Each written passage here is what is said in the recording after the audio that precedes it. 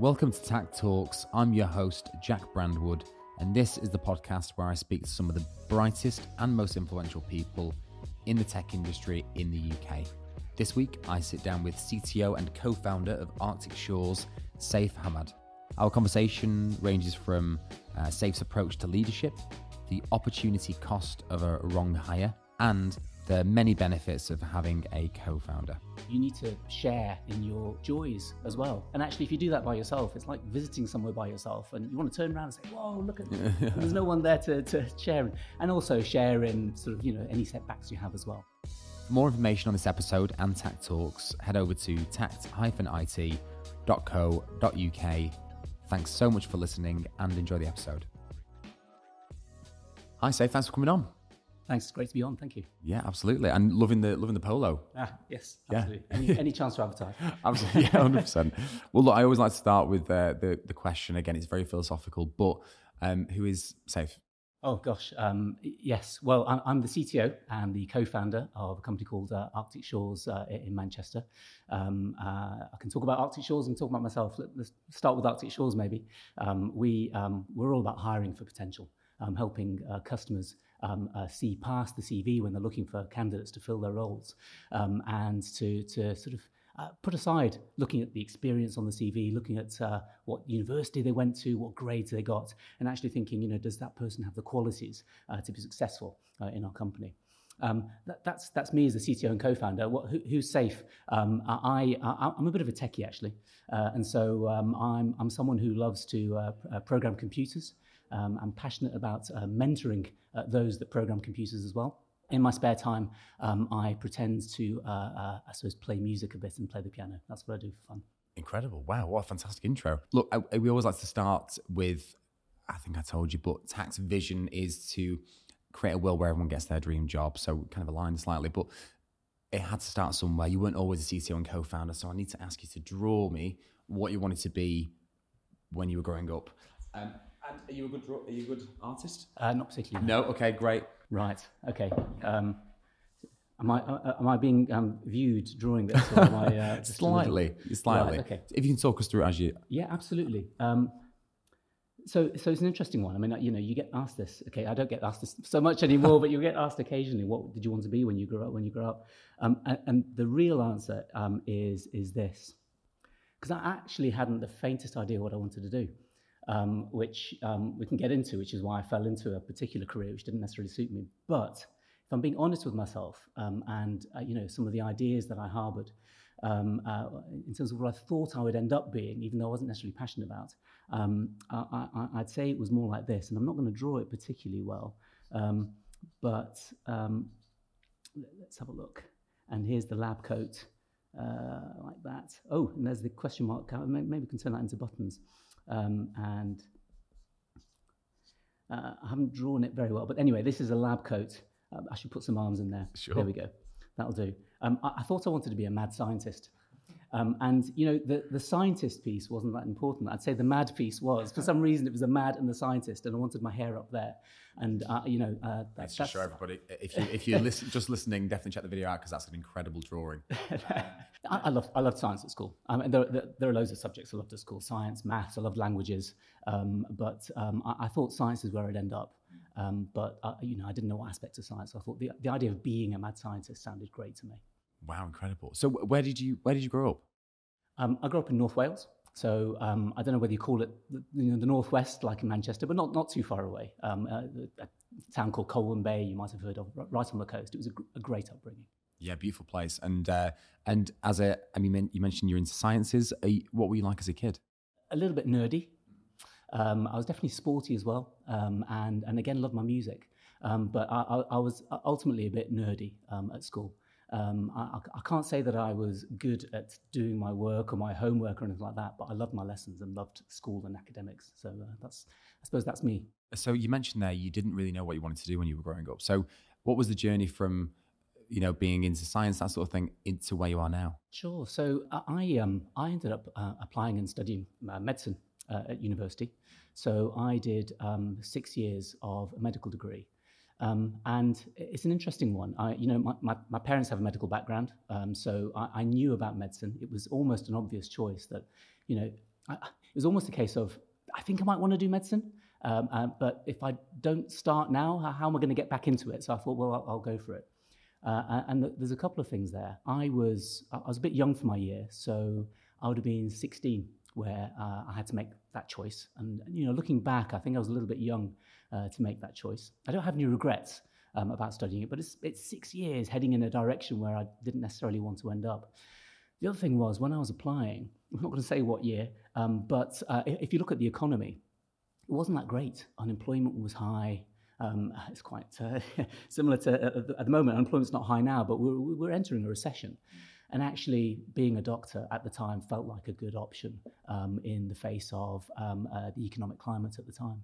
Right. Okay. So, and what was the light bulb moment, and you thought, this isn't for me? What happened? Probably in the first term. Right. Wow. So early on. It was early on, but I stuck out the 6 years. And the amazing thing about medicine, and the amazing thing about the I suppose the medics that you will encounter, whether it be in a hospital or out in the community, is there are so many different branches of medicine. You can be a surgeon or a medic, and you can be interested in different parts of the body, and they're all actually very different. So within this one mega field called medicine, you can find your niche. So actually, as I did the course, there were certain niches that I thought, actually maybe I could see myself doing this, and other niches where I thought, no, this definitely isn't for me, and that's normal for any medic. So I stuck it out for the 6 years, actually. Always had this doubt in my mind, is this the right thing? But it was actually when I was applying for my first medical posts as a junior doctor in the hospital.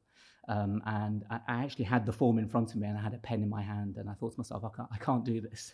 and stubborn as I was back then, I just didn't. Yeah, that's incredible staying power that you were so unsure from the first term, and you stuck out for 6 years. Yeah, why? Good question. I suppose partly finishing something that I'd started. I'd gone down this path, I'd chosen it, and I suppose part of me wanted to stick it out. As I say, if it was a no-brainer, really obvious that this was wrong for me, I'd have left it. It wouldn't have been right for me to stay on.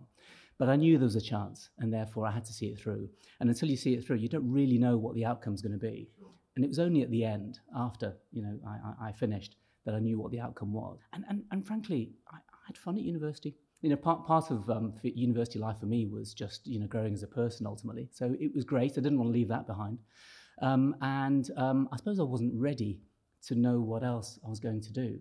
So for right or for wrong, I stayed on that path until I knew what else it was that I was going to do. Having said that, even when I got to the end, I still didn't know what it was that I wanted to do. But incredibly admirable, and wow. And so, what was your road into technology from there? After I left medical school, I tried playing the piano and singing for a bit, and played in a couple of bars, it was fun for a while. But I'm not quite sure I was good enough. We even released a single, and I'm glad I did it. But actually, it was tough, really tough, tougher than medical school. And I sort of stopped enjoying it. So I knew that wasn't for me. But it was a friend of mine who turned up one day in his very smart suit, and turned up in his brand new car, his Ford Fiesta, and said, "I've got this job as a computer programmer."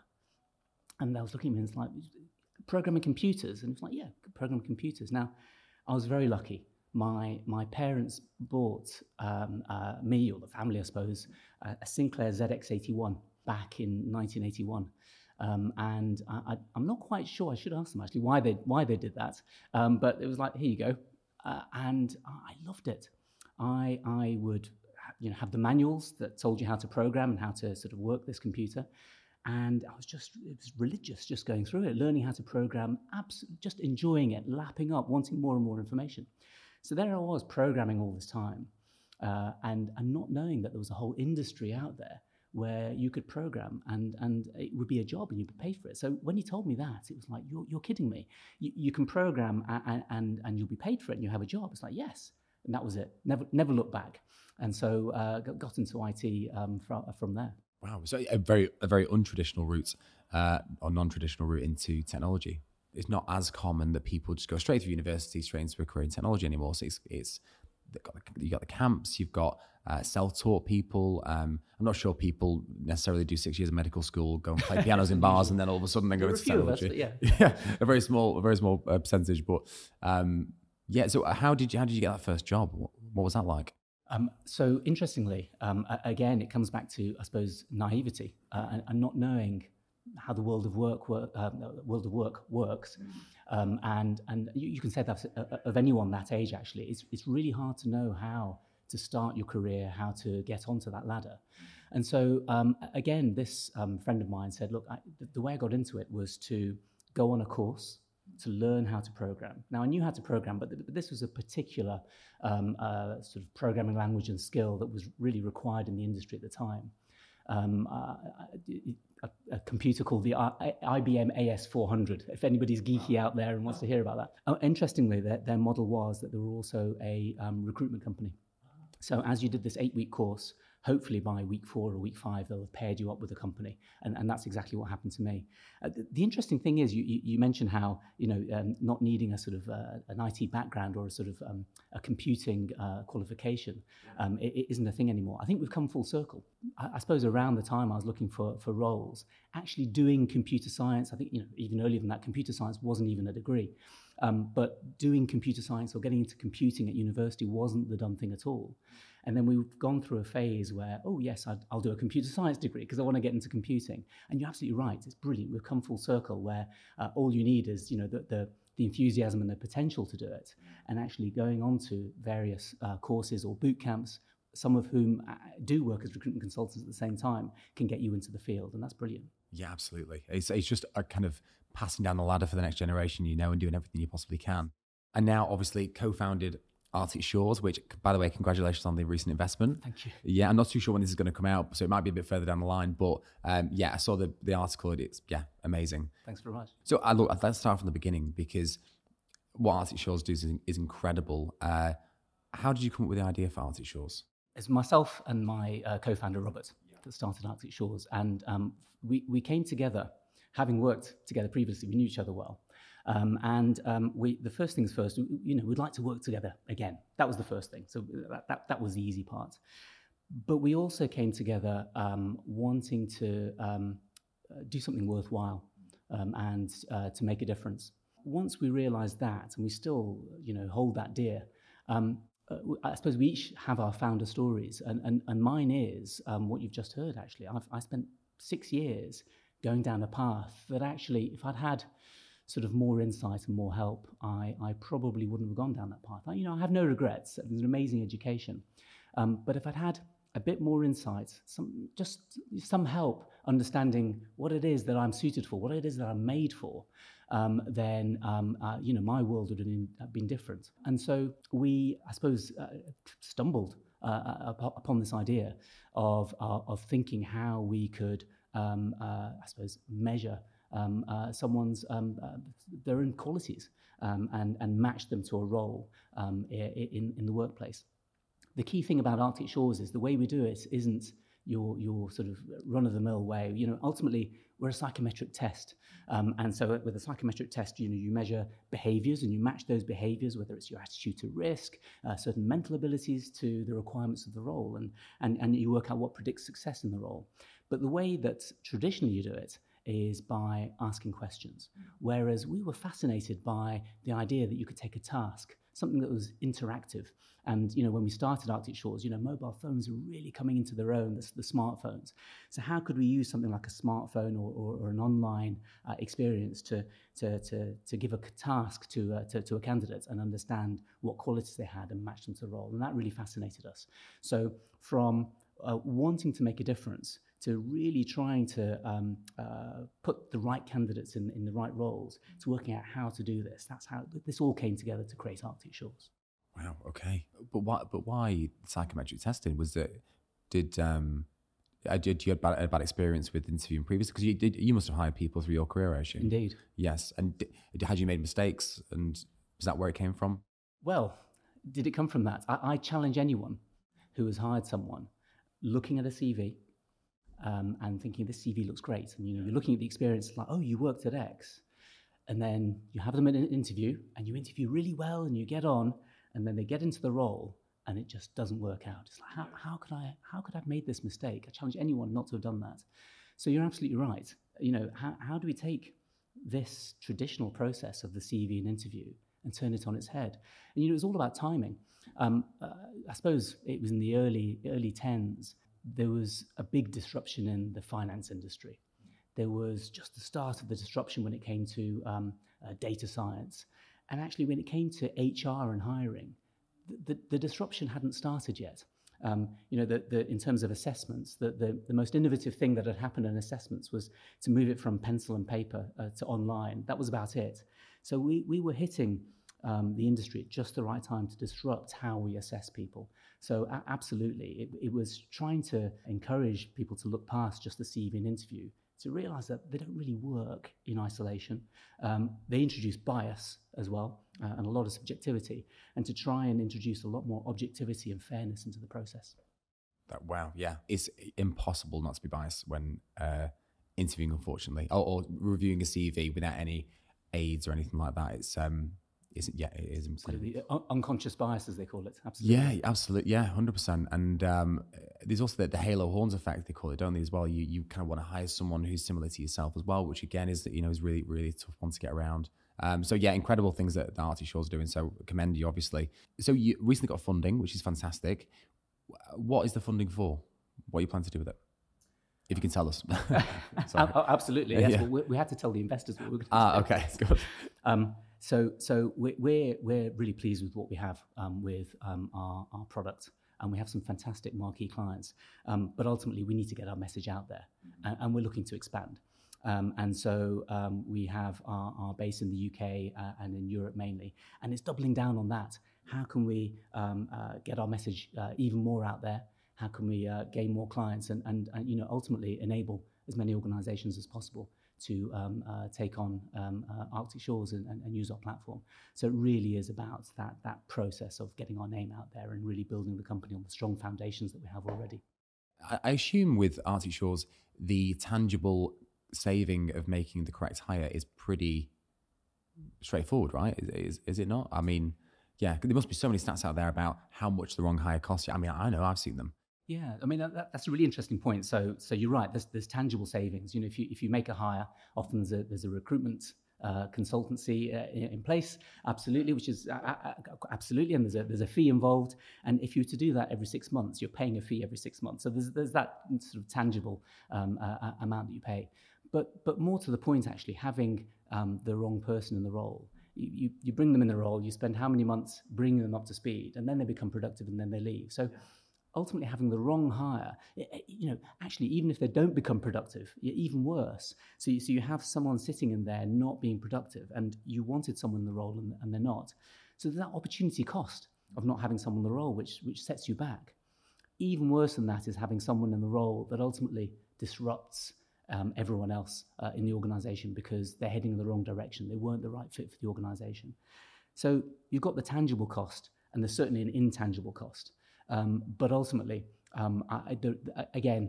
there's no one who wouldn't say that having the right people in the organisation is the people that make the organisation. That challenge any leader not to think and say that. So there's certainly a cost of not having the right person in the role. Yeah, it seems like a no-brainer, really, and I know that it might not be a massive priority for certain businesses, obviously, but I think. It just seems like a no-brainer. I'm very close to it, right? So course, it makes sense. But went out to get funding. This is your Series B. Correct. How was it? How did you find it? Do you know what? Getting funding's usually tough. Yeah. And I ask any sort of business leader about getting funding. It's tough. There's finding the funders in the first place. There is selling them on what you do. There's the due diligence and is your model, does that make sense, and your plans for the future. What's interesting is, as you said, we're now Series B, that depending on where you are in your company life cycle, whether you're early stage or late stage, the experience can be quite different. So what I'd say is that actually this experience has been very much about, let's have a look at the model. We're sold on the idea, but let's have a look at your model. Does it make sense? What are you spending on? What are your plans for the future? Whereas, in our early days, it was more about selling the dream, which can be even harder sometimes. You don't have a track record. Thankfully, we have a track record. But in the early days, it was about selling the dream and actually selling for myself and Roberts, who are you and who are you? In fact, I remember the very, very first funding we got was a 25-minute conversation. And it was practically, who are you and who are you? Okay, who shall I write the check to? And it actually was a check as well. Wow. So a very different process. The economic backdrop obviously has changed over the last 12 months. And I'd say has made the process a little bit understatement, a bit more difficult than it has been previously. But we're super, super pleased to have closed the funding with Pretura and with Calculus, and now looking to the future. That's such an interesting point. I think you're right, because as you said, you don't have any track record apart from your personality and your passion, and so it must be when you're going for that seed round, which I assume that who should I write the check to was. It was more about, okay, how passionate are these people I'm speaking to? How bought in are they to where this could go? But then I guess this time around it was more like, look what we've done already. This is the kind of run rate we're at, and this is where we're hoping to be. Absolutely. You are obviously selling the team as well. I mean, ultimately, it's you have a track record, but it has to be the right team that can take that vision forward as well. How big is your team now? We are about 60 people. I'm not going to get the figure exactly right. It's around 60-something people. Again, if you can tell me the plans for the next 12, 18 months, have you got headcount plans or anything like that you can tell us about? It's partly a wait and see. We're as I said, we're looking to get sort of our message out there and the vision. So we have plans on the marketing side, plans on the sales side, some sort of smaller plans perhaps on the sort of products and technology side. So that's what we have over the next 12 months. And how did you find going from being someone who was super technical, as you admitted, to more of a kind of, well, I don't know if you are more hands off now. I hope you are, yes. And to more of like just a leader and someone who's kind of overlooking things. So that was an interesting journey. I am more hands off now, though I've been taught this. Strongly believe that actually every so often, even though you're at 30,000 foot, you need to swoop down and get your hands dirty every so often, really feel what it feels like for those that are working with you to be at the coalface. Otherwise, you can stay up here and assume, why aren't you doing this? And why? Of course, it's easy, and actually, it's not. It's really hard doing the technical stuff. So yeah, I'm mostly hands off. In terms of that transition, it happened gradually. If I think about the amount of time, which is a long time ago, since actually becoming a software developer and cutting code all the way to here, I've learned by osmosis and learned the hard way and made many, many mistakes. Hopefully, many of which I've learned from as well, and find yourself here. It's funny, actually, being the founder or co-founder of a company. There's nowhere to hide. So when something needs done or a decision needs making, you have to find a way to do that, whether it's yourself. Thankfully, I have a great co-founder to bounce ideas off and rely on as well, or your great team. But you have to get it done. So there's a lot of pressure, but a lot of impetus to learn as quickly as possible. Do you think there's an advantage to coming from a technical background and then co-founding a business? Interesting one. I'm going to sound like a Y Combinator advert now, but it's quite classic to have more than one founder. I mean, I think I was looking at the stat only this morning for Y Combinator that out of the top 100 companies they funded, only 4 had solitary founders. Wow. To have a co-founder, yes. In terms of having a technical co-founder, for sure. I think ultimately any founder can learn how to perhaps even to sell, to market themselves, to raise money. I'm not saying it's easy. I'm not saying everyone can learn it, but you can learn it. I think to take a founder and to ask them to learn to code and to build a tech team is hard and would probably take a long time. A great founder could do that, but actually I think your time is better spent elsewhere, and therefore having a non-technical founder and a technical founder together, it's quite classic and makes perfect sense. Yeah, and that's such a really good point you made there about there is such an eclectic collection of skills that you need to be a founder, and it's almost impossible, right, to have one person who has all of those, like you said, marketing, sales, recruitment, whatever it might be. That does make sense. I mean, I originally thought it was just purely because the fact that there was so many so few solitary founders was just purely because it's hard.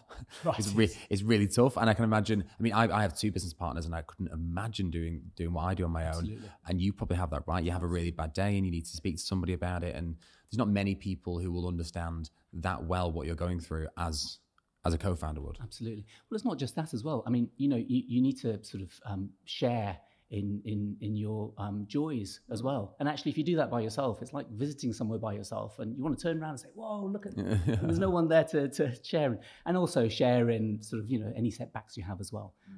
It just from a personal point of view, it's just so much better to be able to do that. There was someone who was speaking to, and I can't remember exactly who it was, but it was me, Tom, Harry, the other co-founders, and they were saying, you do realize that you 3 are going to be the closest people in your entire lives, right? Because you're going through, it's like going through war with somebody. Yes. where it's these, not to trivialize war, obviously, but it's like these just unique things and you're learning as you go. Absolutely. And it was like, you 3 are going to be mates forever, or the other way is going to go and you're going to hate each other, but no. Hopefully not. Hopefully not. That's when it's war. I mean, I was going to say it's like a marriage, but I don't want to say that marriage is like war, but yeah, it is like a marriage. Yeah. You're quite likely to work with and see and speak to your co-founder more than you are your partner sometimes, at least in the early days or if things go well. Yeah, really good point. So funding now, you're growing, which is amazing. You've got this fantastic product. What's the next bit that you're adding to it? What's going to be new? I'm glad you asked that. The most exciting thing that we have around the corner is something we're calling workplace intelligence. Awesome. So we have created what we'd call sort of the next generation of assessments that measures candidates' mental abilities. So if you look out in the market when it comes to assessments and testing, actually the lion's share, a huge amount of it is so-called aptitude testing. What's someone's numerical reasoning ability? What's their abstract reasoning ability? And so there's lots of that in the market. The thing is that they can be practiced quite well. And if you go online, and any student will tell you this, you'll find sort of practice papers. And so there's an issue where if someone's able to practice or can afford the practice tests, they're given an unfair advantage as compared to those that maybe come from a background where they're not encouraged to do that or can't afford to do that. Also, when they're used incorrectly, they can introduce bias as well. So what we've created in this new product, Workplace Intelligence, which is out, but we've not made the splash about it yet, so the timing here is perfect, is a mechanism whereby actually it can't be practiced.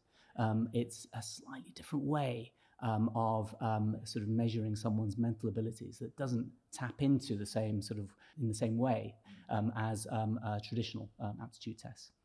The great thing about it as well is in these traditional tests, what happens is you have a right and wrong answer.